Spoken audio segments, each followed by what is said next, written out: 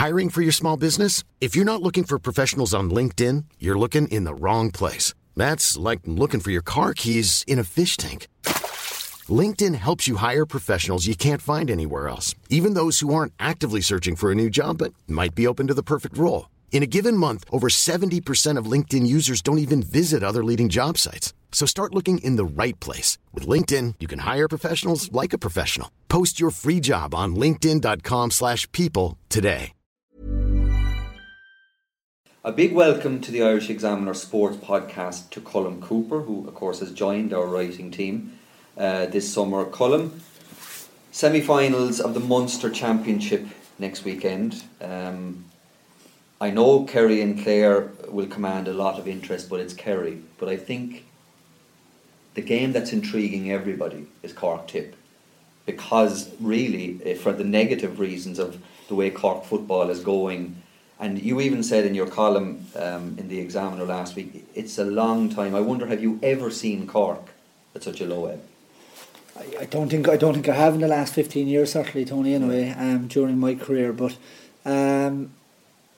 it's worrying times for Cork because of where they're going. There seems to be a complete lack of confidence in what they're doing. Coming along, playing, I think there's huge pressure on them going into the Tip game. I really think there is. Big Munster final in Páirc Uí Chaoimh possibly on the line. They're under a lot of scrutiny from everybody around the country, but their performances have shown nothing to suggest that they've turned the corner in any way.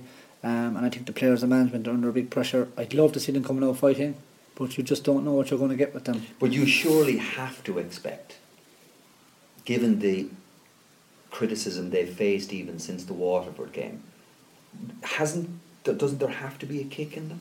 Yeah, well, you would expect so, but I expected a kick this year too when they're playing Division 2 football, where they would come back. But it was a mixed bag. I can't quite put my finger on it. Like, there are players there, but they don't seem to have the chemistry quite right up there and what's going on. If you look at the success they had on 21 level, and I know that doesn't mean everyone's going to come through to senior level, but I think it's a big worry for Peadar Healy and his management team that they just haven't got that chemistry right. Okay, so what is, identify from what you can see, what are the problems? Because you've been very detailed in it in your column. What are the problems that you see with Cork football at the minute? I think they're playing the young Kelleher boy full forward, but I think they're not supplying him with ball. I think traditionally Cork have been a running team. They've proven that over the last few years, and in many cases it's worked for them. But I think teams are setting up quite defensive against them now, and they're finding it very hard to break them down. I think they're going a little bit individual up front. I think they haven't found the cohesiveness. Maybe that's a balance of personnel and chemistry. But I just think they're lacking leadership as well, Tony, so badly. And I know Owen Cadigan is out injured, and Aidan Walsh is probably a doubt for that match as well. So I think other fellas need to step up to the plate here. There's a lot of these players around for a number of years.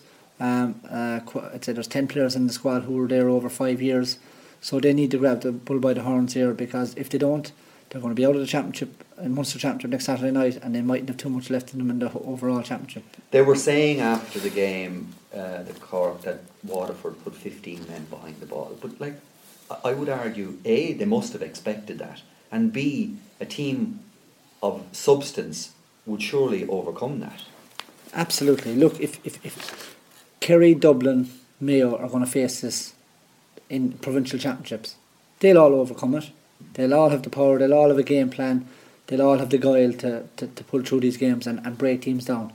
Cork at the moment are going out and it looks like they have no plan. They're playing a big guy full forward, yet they're not kicking the ball into him. They seem to be running the ball an awful lot. They seem to be... They're just in a very, very difficult spot, and that's why I would question in my last week's column that Cork maybe aren't a top 8 team anymore, and at the moment they're proving why they're not. Is there any prospect that the result in Waterford actually puts more pressure on Tipperary now and Liam Kearns? Yeah, I think so. I think it's probably the result that Liam Kearns didn't want in many ways, because in many ways there has to be a kick in Cork, there has to be reaction. There's been stinging criticism nationally of Cork. Liam Kearns is going to understand that Cork are going to come out fighting in their own backyard. Tipper coming down after beating them last year. Cork have a lot riding on this, and they owe Tipperary one as well. But at the same time, Tipperary came along. They were not out in semi-final last year.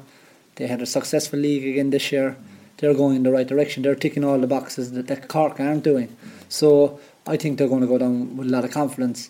Now, in all the years that I've played against Cork in Munster, big Munster Championship games, and they've had stinging criticism, they've always come out fighting.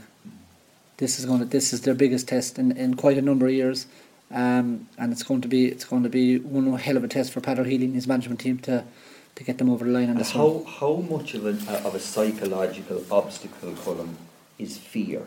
You know, the fear obviously that's in this Cork team now. I mean, how much of a psychological problem is that? Fear drains confidence, Tony, and that's what's happening at the moment. I think they're playing with absolutely no confidence. The fear of losing, like right until the 75th or 76th minute last week, that game was in the melting pot. So there's huge fear, and like we're hearing sound bites of things are good in the camp, they're training well, but that means nothing if you're not showing it on the pitch. I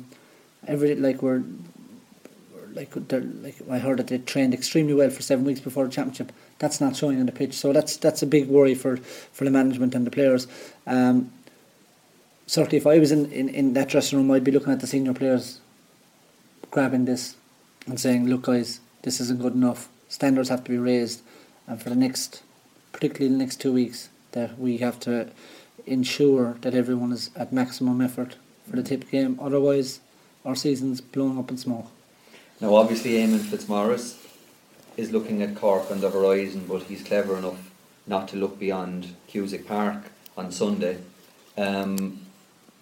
I'm sure you'll be accused just of being a classic cute Kerryman when you say that there are issues and there are landmines there for Kerry. But do you truly believe that there are problems awaiting them above in Cusack Park on Sunday?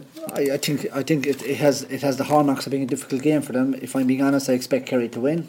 How comprehensive, I'm not so sure.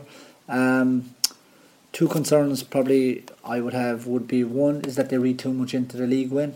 After all, it was a league win, albeit they beat Dublin, I understand that. But at the same time, Championship's where it's at. Championship is where Kerry will be measured, and Eamon Fitzmaurice will be measured. And I think the last time they went up to Ennis, they weren't quite at the pitch of things. So I think they'll be very keen to go up there and put in a performance this time. And I'd expect them to be a little bit more comfortable than they were back in 2014. The other concern I would slightly have is the number of injuries they've had in recent weeks and towards the latter end of the league. A lot of Kerry players didn't play in county championship games. Yeah, for sure. And one of my concerns, particularly in the back line, Killian Young and Shane Enright have missed quite a bit of training. And I think for Kerry to be competitive, and particularly at the business end of the championship, they need all these players available and fit.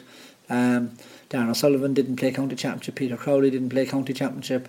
Some fellas came in and out and played bits and pieces.